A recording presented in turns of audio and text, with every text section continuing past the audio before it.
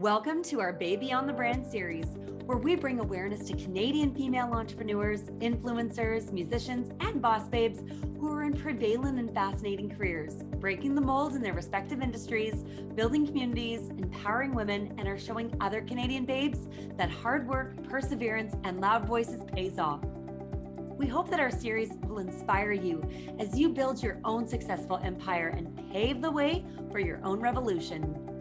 Get inspired, feel empowered, and get to know more about the babe beyond the brand.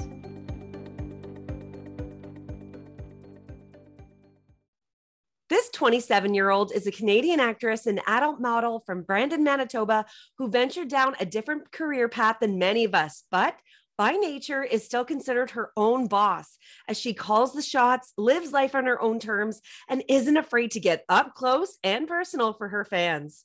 She is a Canadian porn star living in LA who entered the adult entertainment industry around 21 years old and was ready to make a name for herself in porn. Get ready for an in-depth chat as we talk orgasms, relationships, OnlyFans, online slut shaming, and body confidence. Please welcome Riley Nixon to the Baby on the Brand. Hi. Riley, to say that I'm excited and yet nervous is an understatement.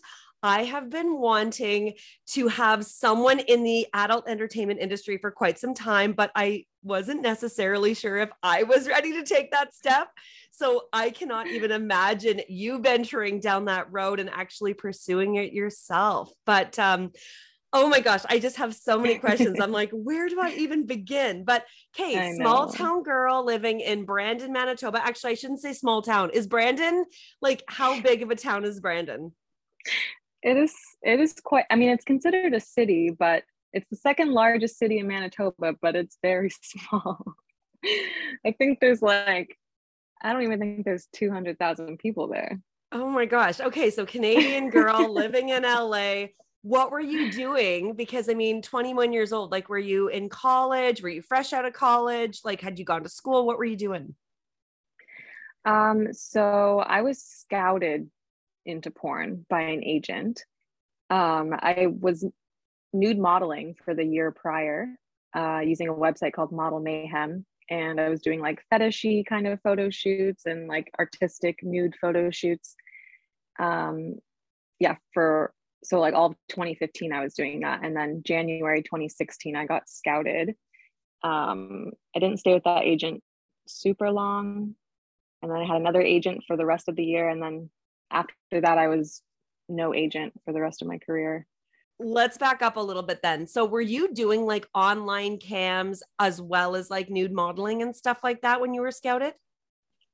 I had done that like once, like I had some sort of Skype call with someone, maybe off of Craigslist or something. I can't remember. I had done some sketchy Craigslist stuff during the modeling days. Photographers don't like to pay very much. Okay. It was rough. So when did you realize then that you wanted to enter this specific industry and you knew that you wanted to become a porn star? I never even really thought about it. I always wanted to model. And then I found out that the nude modeling paid for like amateurs. And I had done one porn scene that I found on Craigslist like 4 or 5 months before I officially entered. And I don't know why I didn't I loved the shoot and it was so easy and it was a good time. And it's the most money I'd ever made in one day. I don't know why I didn't think I should look into this. Mm-hmm. I don't know. And then I was scouted several months later. It was a very easy decision. I was comfortable being naked in front of a camera, in front of people. It didn't seem outlandish in any way. Yeah.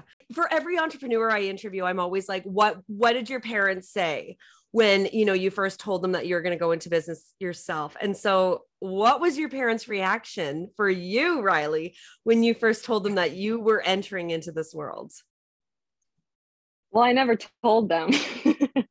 We lived in different countries, so it was very easy to like, we were so far apart that, I mean, okay. So I became a Penthouse pet. It came out, the magazine came out March 2017, and my mom saw it in an airport. That's how she found out? Yeah, they knew that I was nude modeling. Like I would post like censored photos on my Instagram, like my personal Instagram, because they were very artistic and I was very proud of them. They weren't like, you know, I wasn't doing like spreads with my legs and stuff, but well, I wasn't posting them. I was doing them, just not posting publicly. But so they knew I was nude modeling. And then I had moved in to this house in LA with my ex. So they're like, okay, she's stable, like she's working. And then my mom saw the Penthouse cover in an airport and she texted me. She's like, oh my God, this is so cool. I'm like, oh. So she was on board with it then. Well, it was like modeling, you know, like it's a big, like well-known, it was plastic wrapped, thankfully. I told her not to open it because Oh my gosh. Okay. Do they still do that with magazines? Like, do they still plastic wrap the adult porn magazines? Yeah. I remember if that. Like, if there's like explicit stuff in there, I think they have to. Okay. A Penthouse pet. What is that?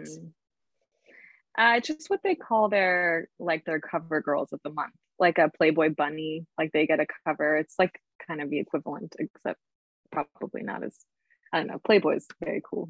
Yeah, but still, Penthouse is still pretty cool though. I mean, especially to be featured on the front cover. Yeah, that was March 2017 when it came out. And I said, don't open it. And she's like, you should probably text your dad just to like give him a heads up. Like, okay. I can't remember how I said it to him, but he made a joke and I didn't catch the joke at first. He's like, oh, Bob didn't tell me you were on the cover this month. I was like, what are you talking about? It's like Bob Guccione, the owner. Like, he's my friend. I'm like, shut up. Like, he doesn't even own the company anymore, Dad. So he like was lighthearted about it and made a joke. But I've never had like an explicit conversation that like when I was on sets doing mainstream porn, like I never had that explicit conversation with my parents. Like I didn't think it was necessary. Well, not even just that, but like, what are you supposed to say? It's like a common knowledge that, okay, I know what my daughter's doing. It's that common respect. She's making money. She's safe. She is a big girl. You know, she knows what she's doing. So we're just going to trust her and let her run with it. I have to commend your parents for being able to put that trust in you, Riley, because I know that, you know, so many of us, you know, are wondering like, oh my gosh, like how would my parents react? And I think that everybody's parents would react in a different way. And so, I mean, I think it is empowering that your parents were on board for you to do this, especially if this is something that you enjoy doing and you like doing it. Okay. So my next question for you, Riley, is your name, Riley Nixon. Is this an alias or is this your real name? No, that's not my legal name. There are some performers who use their legal name, but it's usually when they have like a cool name. But sometimes performers, I think their legal name is a better porn name than their porn name. But I made it up. I always liked the name Riley. I wanted my name to be Riley when I was younger. It was supposed to be my name if I was a boy. I made my parents sign this like silly contract saying they would call me Riley when I was like 7, and they signed it and I put it on the fridge. They never called me Riley. But then I was like, oh yeah, I like that name, I should just use that. And I didn't know what to use for a last name, so my first agent suggested Cruz, which I hated, and I was like, whatever, it's fine, because he told me that I looked like a young Tom Cruise, which I was kind of offended by that. I didn't keep it very long. I didn't keep it very long. And then I picked Nixon. I just like something with an X in it. So you mentioned that you initially started doing the nude modeling before you moved into adult entertainment, Riley. So I'm super curious how you gained the confidence to start feeling comfortable posing nude publicly. I don't pose nude. unless it's in front of my spray tan girl. And I think that she sees me nude more than my own husband does. Just because I'm like, you know, many other women, I don't feel that confident in a bathing suit, let alone naked in front of other people. Although, you know, like I said, in front of my spray tan girl, I'm like, spray away. You've seen everything. And I've also have a daughter too. So I don't feel as self-conscious as much anymore, but still, I mean, at such a young age, like that confidence level isn't always there for young women. Yeah, I think a big part of it, I mean, I was nervous. It's better now, but I used to have really bad social anxiety. So like a lot of it was just like social anxiety of meeting some random man and like getting photographed. But I also was like very thin when I was modeling and when I first started porn.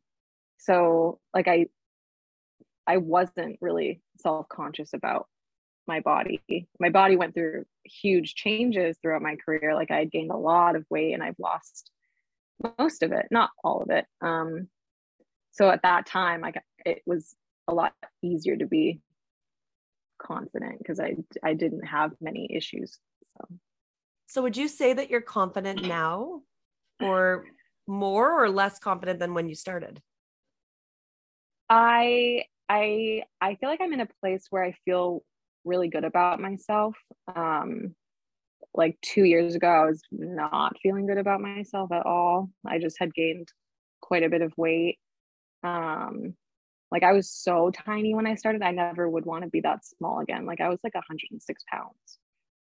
I'm like 140 right now, but I was like almost 185, I think, like 2 years ago. So my body went through like huge fluctuation. But I feel really good about myself right now. I've always had like hips, but like I like having more meat on my bones. I feel good about myself. So I would find that this industry would be really difficult to navigate around, especially being around so many beautiful women. And I think that the stereotypical porn star used to be viewed as thin, big busted blondes, like I'd mentioned, Jenna Jameson. However, the evolution of women in these industries have become more diverse, as we're not only seeing a range of body types and ethnicities, but also a variety of types and fetishes beyond mainstream porn. So what would you say, Riley, is your area of expertise? I do think I'm quite good at a lot of things in this industry. You kind of have to be. You kind of have to have your like fingers in all the different pots because I haven't shot on a mainstream set in over 2 years. I'm strictly on OnlyFans right now. The year before pandemic, I was shooting for myself. Like I would meet up with other performers and we'd trade, like we'd shoot a video and then we'd both get a copy of it and then we can do whatever we want with it. So I was finding that having my own platform and selling my own content was making me more money than shooting for companies. So it's really hard when you're relying on companies to want to book you every single month because you never know, like, am I going to get a text? Am I going to get an email? Like, am I going to be able to pay rent this month? And with like owning your own content, it's like residual income. It's not like no work with residual income, obviously, but like it is hard work, but it is a lot more stable and consistent than like sitting around twiddling your thumbs waiting for a director to call you. So I don't know how OnlyFans works. Like I've never been on OnlyFans, and obviously like we've all heard about it, but you're your own boss through OnlyFans and you can log on whenever you want and you make money through your subscribers is what my understanding is. So right now, before we get into OnlyFans, like, do you not have an agent? No, I haven't had one since 2017. Okay. So you've been able to make money that like enough money to live off of just having your OnlyFans account. I make more money than I ever made shooting for companies. Really? Because I wasn't in huge demand. My haircut was definitely an issue with a lot of companies. So there's a lot of companies that never shot me. And then sometimes like a direct, like I was really well liked, and I am really well liked in the industry. Like directors like me, performers like me, directors like me because I'm responsible and I'm on time and I don't have drama. I'm bringing the set, but it's not their company. So like they have to do what their like overlords are telling them. So like sometimes they're like, you're shooting her too much. Like we don't want, like, because he likes, this director liked to shoot me because I was so easy and like it was, you know, and he liked me, but they're like, nope, you shot her too much. Really? We have to like hold off on her. Yeah, and it's all about who pays for the porn from the companies.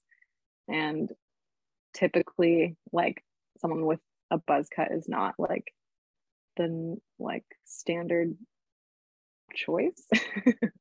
Well, But I do, like, I obviously made a name for myself and I have fans and stuff, but it's hard to get people to pay for porn from like on websites yeah. for you to be in demand. Well, let's get into that because you had entered the porn industry with a buzz cut. And so was that your intention going into it, being like, I want to set myself apart? Or was that was already your look that you already had at the time? No, I had the buzz cut over a year before porn. I had it the whole time I was modeling. I had just cut it before just because I wanted to. And then I started modeling like, I don't know, a few months later, maybe. Was it that big of an issue? I was definitely told often by my first agent that I should think about growing it. But he still got me like lots of shoots. He got me my first penthouse photo shoot. And like I was on set. I was doing like mostly mainstream scenes. Like, so he was getting me work. And with that first agent and then the second agent I had, both of them let me self book as well. So like a lot of agencies, you're not allowed to book yourself. Like if someone approaches you wanting to shoot, like you have to send them to your agent to book you. But they both let me book myself. And then with both agents, I was just ending up booking myself more than they were booking me. So I'm like, I can just do this on my own because I'm friends with all the directors. Yeah. Okay. So going back then to OnlyFans account. So you signed up for OnlyFans back in 2017. How does OnlyFans work for everybody, including myself, who have no idea and have never seen it before? So you can have either a free account or you can charge a subscription fee to be a member of your account. If you have a free account, you cannot have nudity on the page unless it's like, you can have like locked posts where you pay to unlock it and then you can see nudity. And then the paid accounts, you can have, you know, all sorts of stuff. There are lots of things that I'm surprised you can't have or say on there, which I think is very annoying and frustrating. It's just like their credit card company restrictions. They like don't want you to talk about peeing or pooping or drinking or and things like that. But most people, they make the bulk of their money sending out locked videos to their fans' inboxes. So they'll have like the really low subscription fee, so they get a lot of people subscribed or even free. And then the bulk of their money is coming from selling the videos individually. And a lot of them don't post that much stuff for free on like their page. I do mine. I'm modifying it a little. I'm doing more locked videos, but in general, most of my money comes from subscriptions and selling like Skype calls and custom videos and dick ratings. I try to be like a little more accessible. Yeah. Well, I mean, if you're able to, why not? Right. Okay. So a Skype call, would that be like just a one-on-one conversation with somebody, kind of like a cam girl ordeal? Yeah, I think with cam girls, like they do like the public show and then people can pay to go into like a private room. So that's basically what it is. They pay the fee and then we pick a date. And sometimes they just want to talk and just have someone to talk to and get to know. And then other times they want both like masturbating together and talking. And there's some people who like won't even use the whole amount of time. They're like, they come and then they're like, okay, bye. Like they get nervous. It's like, did you ever play it was like the online roulette? I can't remember what it was called. It was roulette, I think. And you could like jump on video calls. And if you didn't like the person, chat roulette. That's what it was. Do you remember I that? should not have been on there. And the majority of the videos were all like either dick pics, like just a random wang right in front of your camera, or it was a guy just sitting there watching. And it was so awkward. Like it got old really, really fast. You had to be really drunk or on something and able like to go on chat roulette. That's so funny. I wonder if it's still even around. It is. That's what like that's immediately what came to mind though when I thought of that, because I'm like, yeah, I bet like it would be a guy being like, okay, I'm gonna do this. I work up the courage, and then they jump on and they see you and they're like, oh my gosh, this is real. Goodbye. I know. I think a lot of them, they just have a really hard time separating like me as a sexual object and then like me as a person that is like talking to them in a non-sexual way, and they like can't handle it, I think. So that's odd. I have to ask, Riley, like how much money do you make in a day or in a month? Like just a ballpark answer is what I'm looking for, just from what you can make from OnlyFans that you're making right now. Yeah. It's every day is different. It depends. I mean, I'm always getting like reoccurring subscription payments and then some new ones. And then the other stuff is if I'm hustling and like trying to get people to like buy Skype calls and stuff, because I don't pay anyone to run my account, which a lot of people do. Because OnlyFans takes 20% of everything. So like thinking about also paying someone to like run it for me is hard. Last fall, for like 3 months, I was making like 10,000 a month. And right now I'm making like 6, 7. Yeah. That's really good though. That's really successful. It is. I'm definitely paying my bills, but I'm definitely very in debt. So it doesn't feel like I'm making very much money, because I'm just like, I have so much in taxes that I owe, because everything I've ever made since 2016, like I'm an independent contractor. So I like no taxes have been taken out. So I'm like, there's lots of tax payments every month that you're speaking to my people, girlfriend. You're speaking to my people, all entrepreneurs, independent contractors. We know what it's like. So would you consider going back with an agent and doing actual like live set shoots and porn and modeling and stuff like that then to up your income? I keep going back and forth on it. Right now, if I were to just jump back in, I would only shoot girl scenes or solo scenes. It's just so much easier, and like you never leave like a lesbian scene feeling like depleted and like sore or anything. It's just so much easier, and there's never like technical issues. The day just goes a lot faster. It's just nice. And I don't want to be hit on either. Not that happens that often, but when it's like a newer guy, like, no, I don't want to go get dinner with you now. Like, yeah. That's interesting though that you say that, because I was listening to other podcasts when I was doing my research and preparing my questions for you, and other porn stars were saying the same thing. They're like, I would rather do a girl on girl lesbian scene any day over doing with a guy, because you're right. Like you don't have to put in the extra work. I mean, it's pretty easy. Yeah. And then sometimes, depending on the company, some of them require you to shoot soft core after you've shot the whole hardcore scene. So then you have to like go back in and like do a bunch of positions, basically having fake sex, because they can't show the penetration. It's like for like hotel room like porn. So it's just exhausting, and they don't really do that much soft core like lesbian scenes. Yeah, girl all the way. How would you define soft porn? I would say that it's not even, we call it soft core. So it's basically just you can't show the penetration. It's like you can do all the positions you want to do, but you cannot show the penetration for like some weird like legal reason. I don't know. It's like for like Skinemax or, you know, I don't know why, but some, and maybe some countries like don't allow like hardcore explicit porn, but they allow softcore. I don't know, but it's very annoying to have to shoot. So a lot of times it's just like limp dick, like on the outside, or just like, it's funny, like we're like, because we're totally faking it, because it's just like that's what I wanted to ask. Okay, that's what I wanted to ask next, was about like orgasms and stuff like that and how real it is. And I mean, because we've all heard the fake orgasms, we've all done it. Let's be honest, guys, we've all faked it at some point.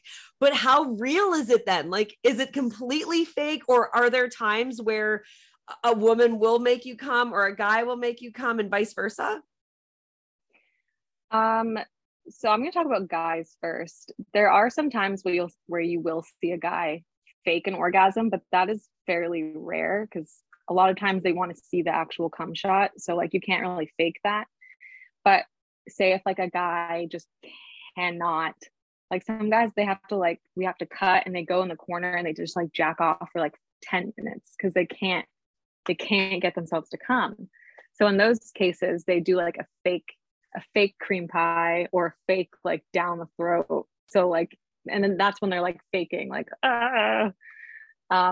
with women, I would say it's a mixture, because there's some positions like tribbing, which is just like rubbing your like crotches together. Yeah. That doesn't feel good. And that's definitely like a like movie for show position. That's like highly requested by men who watch lesbian porn because they're not so bright. So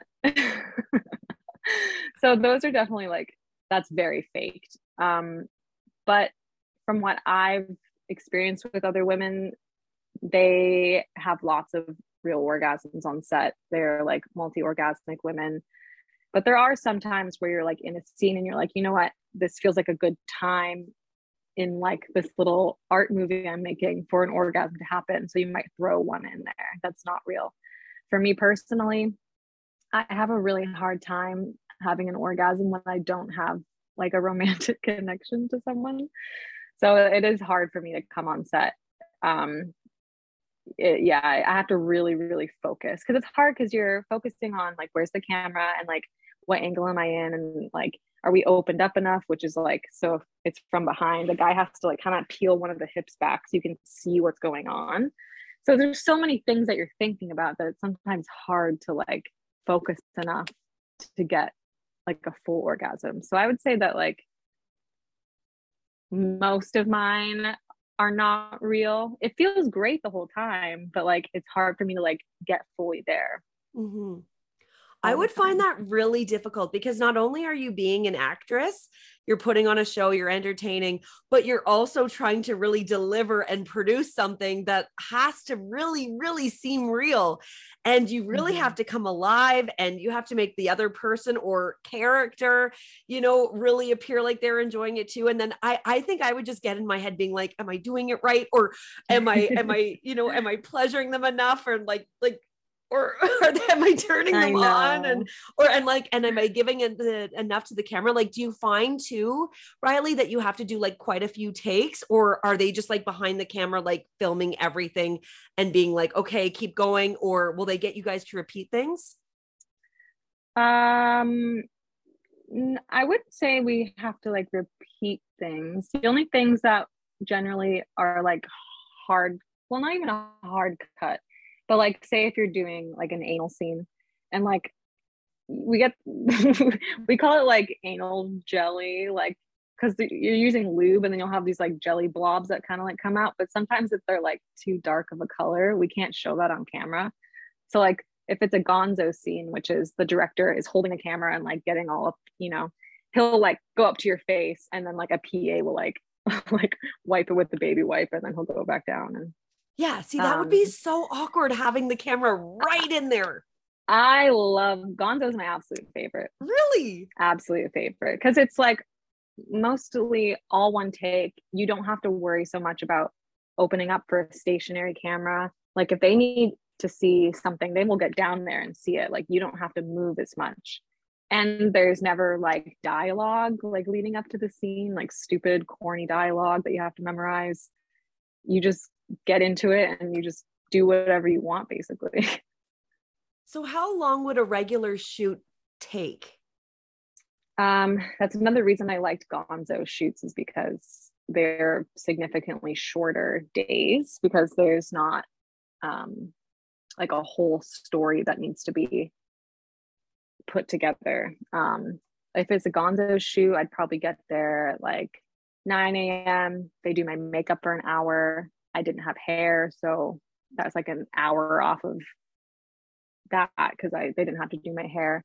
Then you take all the pretty girl photos, which is just like the modeling portion, and you strip out of your lingerie. This is after the directors like looked through your outfits that you bring. You have to bring all of your clothing, which is like a huge expense. And then you do like a video intro where it's like they call it the tease, and you just like, it's like a strip video basically. And sometimes it'll lead into the sex, or it's like standalone. But generally, if I was there at 9 a.m. and it was a Gonzo day, I'd probably be gone by like 4 or 5. And if it was like a movie that has dialogue and all that stuff, you could be there till, like I shot a movie for Penthouse that Joanna Angel directed. I was there, it was 2 days in a row. I was there at like 9 a.m. and we didn't get to do our anal scene until like midnight, like 1 a.m. That's a long day. Yeah, and it's really frustrating. I don't like doing dialogue heavy movies because like if you are asked to, you get paid for your sex scenes, you don't get paid for dialogue scenes. So like if I have one girl scene at 9 a.m. but then you need to stay to do dialogue like hours later, like I just get paid for that Really? sex scene that I did. Mm-hmm. Are you provided a script or anything too? Like, let's say that you're the babysitter showing up at the house, and like, would they already have a script for you in place of what you need to say, or can you just do unscripted and just kind of talk whatever? A lot of companies that do, I would say that they're not dialogue heavy companies. They're like the funny, cheesy, like kind of talking before scenes. Like generally that's completely improv. Like the director's like, okay, like this is a stepdad movie or this is a babysitter movie. Like come in and you just I don't know, whatever. He'll just like tell you some sort of scenario and then you just kind of just make stuff up, which can be fun if the other performer is fun. It's hard to like, it's great to be with a performer in the dialogue portion where you're improvising and in the sex part where like you both know the formula and you like it just goes. But when you're having to like lead someone new, it's like like it just doesn't flow as nice. So Riley, you said that you don't really specifically have an area of expertise, but is anything like off the table for you that you're like, absolutely not, I will not do? So when you do like hardcore like BDSM stuff, they have you fill out these really, really, really thorough checklists of things that you would absolutely not do and things that you would try and things that you really like. So on those kinds of sets, I would always say like, I don't want a bag on my head. I don't want to like have my head put in water. I don't like anything electrical. Like I don't want to have like a cattle prodder. I've heard that it's not even that bad, but just like I won't even like touch a battery to my tongue because I'm a baby. So like on those sets, that's that kind of stuff. But in like regular porn, I have no interest in doing like double anal, double vaginal. Like I just double put one per double hole. Anal. Yeah, like two in or just two in the butt. 2 in the butt. Well, people You do can barely triple. get one in the butt. People do triple anal, but that's more of like a Czech Republic thing. Like if you go shoot in Prague, they mostly do like DP and double anal, and some people get up to triple anal. Your ass would be ripped apart. Oh my gosh. I don't know. I mean, like a lot of people get like majorly fisted, and like some guys don't have, like they'll pick a guy with like a slightly smaller. So it's not like, I don't know. I have no interest, but I can see how it works. Like buttholes they will stretch. Oh my gosh. Okay. I have no interest. Whole new world that I have not even heard about in that capacity. Yeah. See, if it were me, I would have been like, I don't want to get like pooped or peed on. Absolutely no anal off the table. Like, no. You're not going near my butthole. And I'm trying to think of like what else. But I mean, when you're saying like the cattle thing, cattle prodder, yeah, like I mean that would, I feel like I would be like I would almost be taken advantage of, because I wouldn't even think of all these things. And I guess when you're immersed in the industry for so long, you're used to all the different techniques and fetishes and the things that people could do too, that you'd like have to write them down and be like, no, I'm not doing this. Yeah. So like on a set where there'd be like a cattle prodder or stuff like that, they have very long lists of all the possible things that they could use, and you have to go through and like. And then, and I'm assuming you'd have to sign a contract and stuff stating, yes, I'm allowed to, I authorize my body to be subjected to this kind of. Yeah. I mean, you have to do that on every set. There's lots of legal paperwork and stuff you have to do, but I'll get peed on. That's fine. I don't want to drink it. I'll get peed on.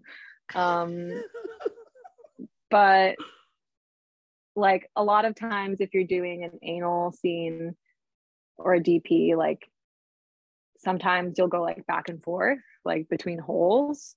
So like sometimes if I'm feeling like squeaky clean that day, I'm like, great, go for it. But then like other times where I don't feel like I like got cleaned out like 1,000,000%, like, you know, like let's just stick to the one hole today. So that's kind of like some days I won't do that. I don't even do these scenes anymore at all, but in the former life kind of aspect. Yeah. And then cream pies, those are usually like, you might be paid a little bit more, like an extra like $100 or something. Like, oh, do you want to make it a cream pie today? I didn't do too many of those. And then Riley, how often do you guys have to get tested and prove that you've been cleared of any STDs or anything like that? Because you aren't using condoms during these sex scenes or anything like that. A lot of companies, like I know Kink specifically, like they have one of their papers in the paperwork packet is you can request to use condoms. That's not super, I think they usually might have a box laying around somewhere on those sets, but like generally they're not used. Our tests are only good for 14 days. So if you cannot work if you are not within those 14 days. And we have this thing called the PASS system. So you can look up a performer in the PASS system and either has a check mark or an X. So you can look up your partner, or the director will do this for you, but you can also check for yourself. And you have to pay for the test. It's like $169. Yeah, there's a lot of expenses that go into being able to work. Now, can you just go pick up that test from Walgreens since you're in LA? Oh, no. You have to go to, so there's two main places. I like Cutting Edge Testing, and then there's also Talent Testing. They have other places you can go to get your blood drawn and like a pee sample, but it's like an extra charge because it's not their like main location. But I would just go to their main location. It's up in the valley, so it's not super convenient because I'm down like near downtown LA. But yeah, you have to go up there. They give you a little cup, you pee in it, and then you give them the cup, and then they draw your blood. I have a really hard time getting my blood drawn. I used to be very scared of it.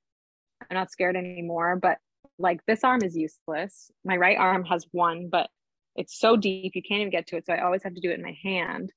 But there'll be like a new lady and she's like, no, like I'm so good at this, like watch, I'm gonna get on the first try. And then she tries like 3 times. I'm like, I told you, just do my hand.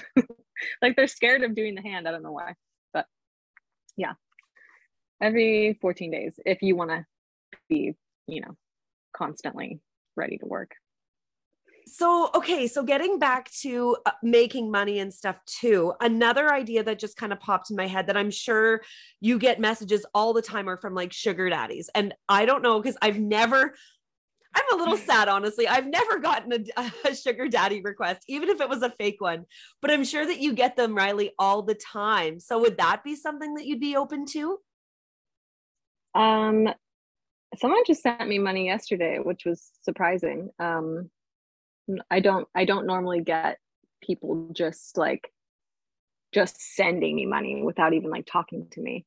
I do get a lot of fake sugar daddy messages on Instagram, and it's just very obvious that it's fake. And then there's also like a lot of people that are pretending to be me. Like that's a really big problem I have. There's a lot of catfish accounts with me. People, yeah, you have like either 10 different accounts on Instagram. I noticed. Like either they just use my pictures and they pick some weird name, or they're actually pretending to be me and like, this is my secret account, like where I talk to my fans. Like, you're an idiot if you fall for that. I just can't. But I don't get sugar daddy like true offers. I mean, I've had like arrangements in the past, but it wasn't like a sugar daddy situation. It was like they're booking a date, dinner or whatever with me, but it's not like I don't have like an allowance or whatever. It's just like yeah.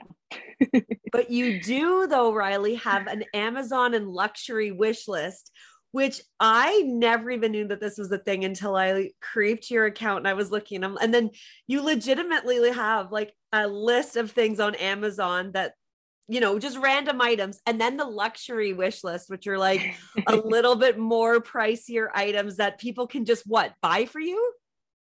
Mm-hmm. Yeah. So the Amazon wish list has been like a very common thing in the industry for a long time, especially with like cam models. They're like, oh, go buy this off my wish list and then we can like do a camp show or something. So I've definitely had like over the years, like usually when it's like around my birthday, like someone will go on there and like buy a book that I have on there for me, or like I don't get the volume of gifts that a lot of girls in the industry get. Like some girls, they get these like piles of Amazon packages for their birthday, like, okay, I'm gonna open them all for you now. That'd be fun. And then the luxury wish list is something that I recently came across. I think it's more used by like high-end escorts for like clients to buy them gifts.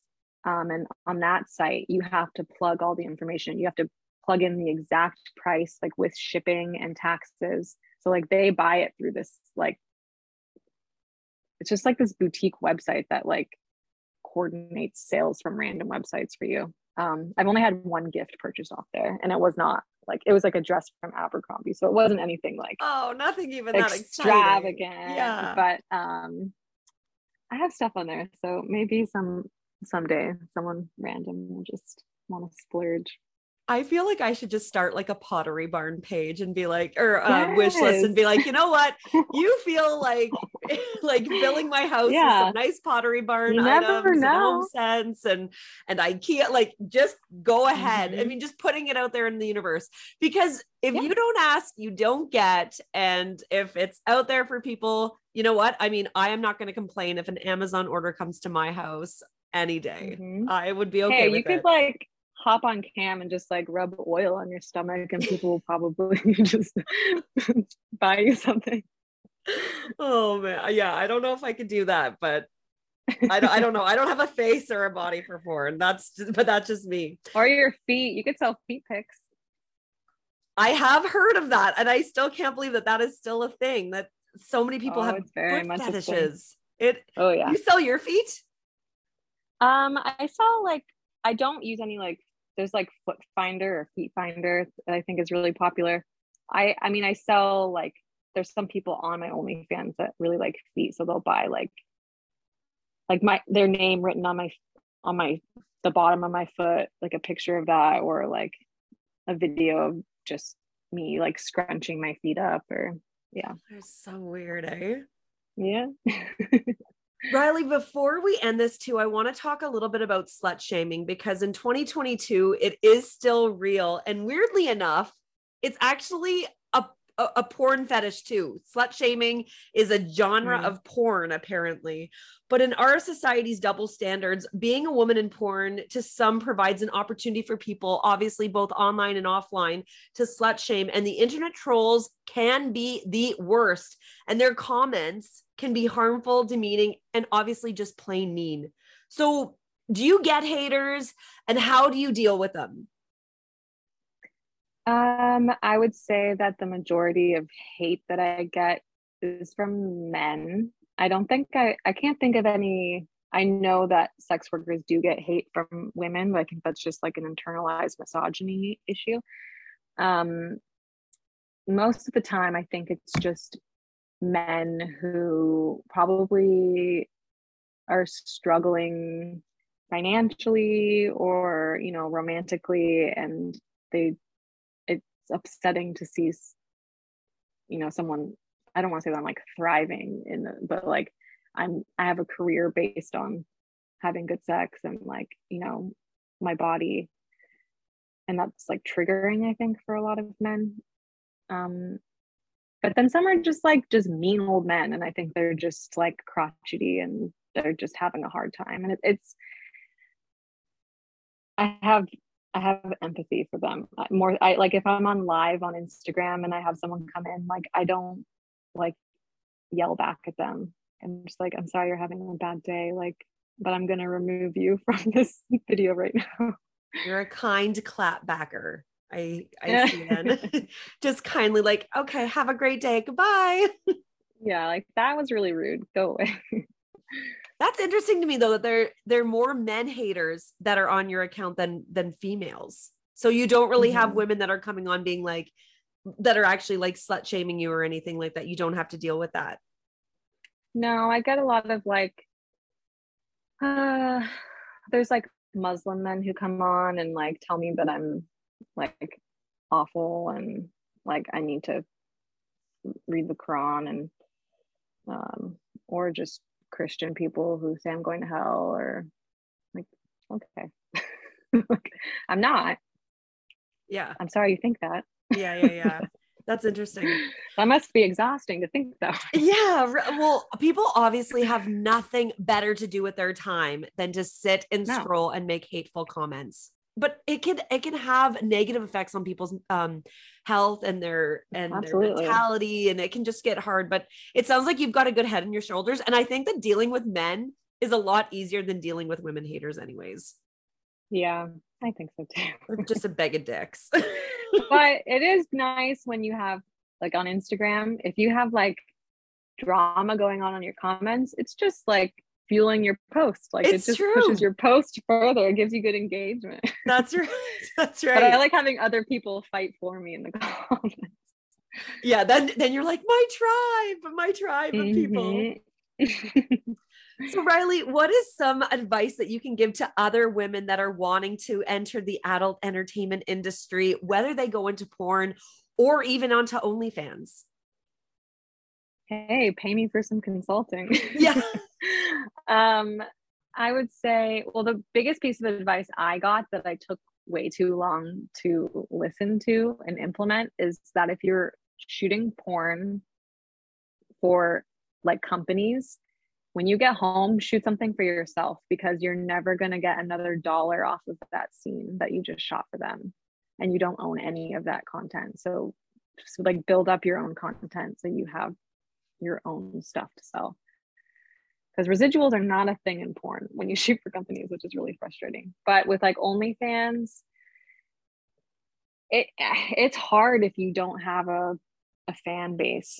It's hard to generate the volume of subscribers. So you just have, like, I don't know, start a Twitch account, start streaming. If you play some random video game, get subscribers that way. Use Reddit, post yourself on Reddit. There's lots of weird men on there that like to pay for weird things. Sell your feet, sell your underwear. There's websites that you can do that. Like, there's lots of little things you can do, and you don't have to show your face on all of them. There you go. Spoken from a true entertainer in all aspects. Oh, Riley, my gosh, this was really enlightening and really interesting. And I really appreciate you really being open and honest with me about all these different areas. Cause I've, like I said, I've been intrigued for so long, and you've just made this conversation so easy and natural. So I really appreciate it. Oh, good.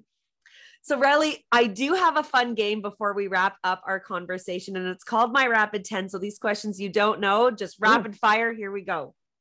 Okay. So if you weren't in porn, what would you be doing? I want to be a mom desperately. Oh, do you? Oh yeah. Yeah, definitely. Aww. I'm like shocked that I'm like, why don't I have kids yet? Are you guys wanting kids? You and your boyfriend?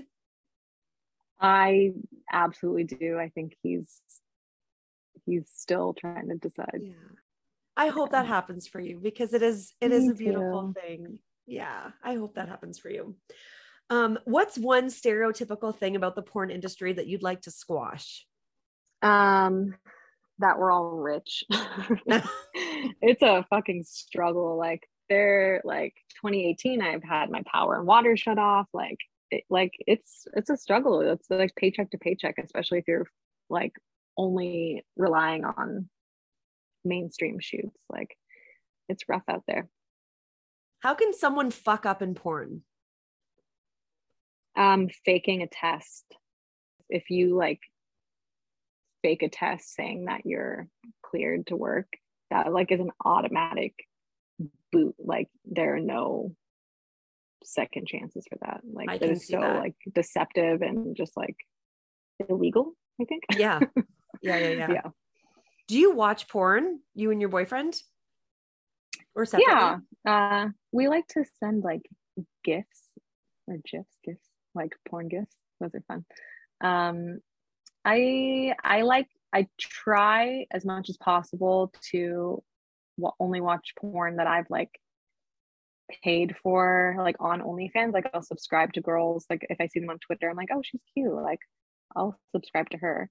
And then if I'm watching like free porn on Pornhub, I make sure that I'm only watching from someone that has a blue check mark, because otherwise it's probably stolen content. Oh, interesting. Okay. What's your favorite position?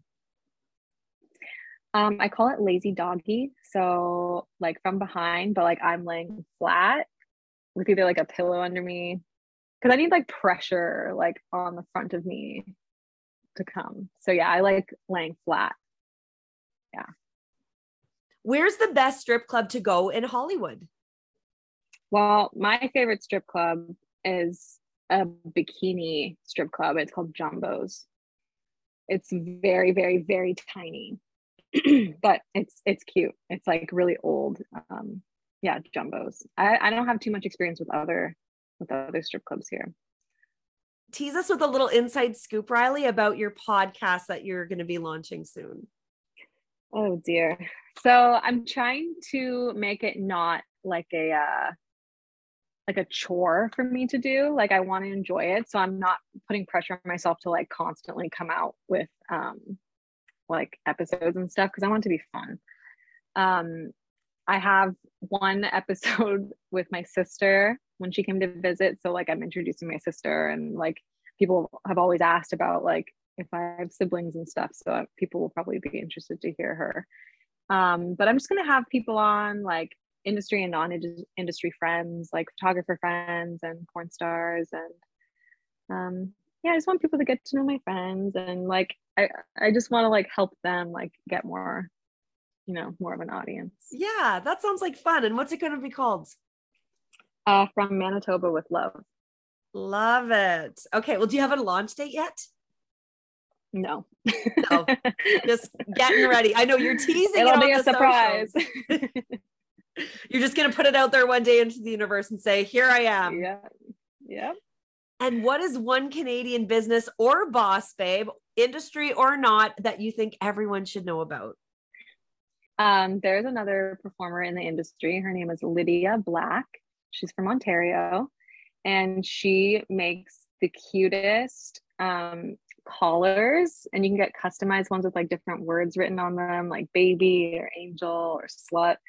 And then she also makes these beautiful paddles like to get spanked with, but they're like resin and they have like little butterflies in them. She like lays all these little cute things and then she pours like resin in them. She's about to drop a new like batch of them soon, I think, but her I think it's Slut Witch Shop. Yeah. But she has really, really cute stuff and she's very sweet. So you should watch her content. And if you're into getting spanked, maybe check out her paddles. There we go. So on brand, Riley. Way to wrap it up perfectly. Tell everybody too, Riley, where they can follow you on the socials as well as your OnlyFans account. Let's get you maybe a couple more new subscribers if we do have any men or women listening. Yeah. Oh, I love women subscribers. You can find all of my pages if you go to theRileyNixon.com. It's like a whole list. It's like my link tree. But on Instagram, I'm the Riley Nixon, Twitter, Riley Nixon _, and then it's the same on OnlyFans, Riley Nixon _. But all of that's at theRileyNixon.com. The Riley Nixon. There you go. And you can also watch Riley online.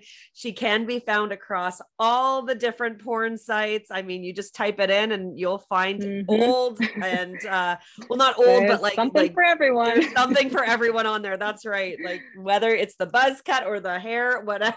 But it's so funny because it doesn't even look like you. And when you go into your IMDb profile, I'm like, are we sure this is the same girl? Like you look so different. I know.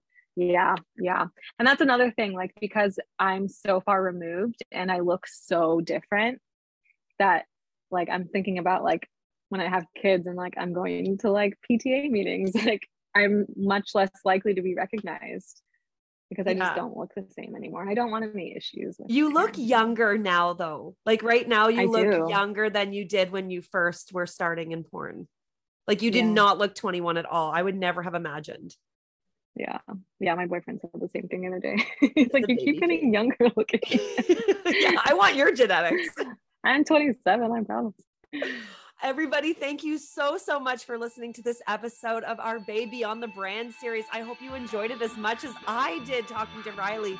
Be sure to stay tuned for next month when we drop another Canadian boss babe on our podcast from another province throughout Canada. So be sure to stay tuned and click that like button and subscribe on Apple Podcasts, Spotify, wherever you get your podcasts.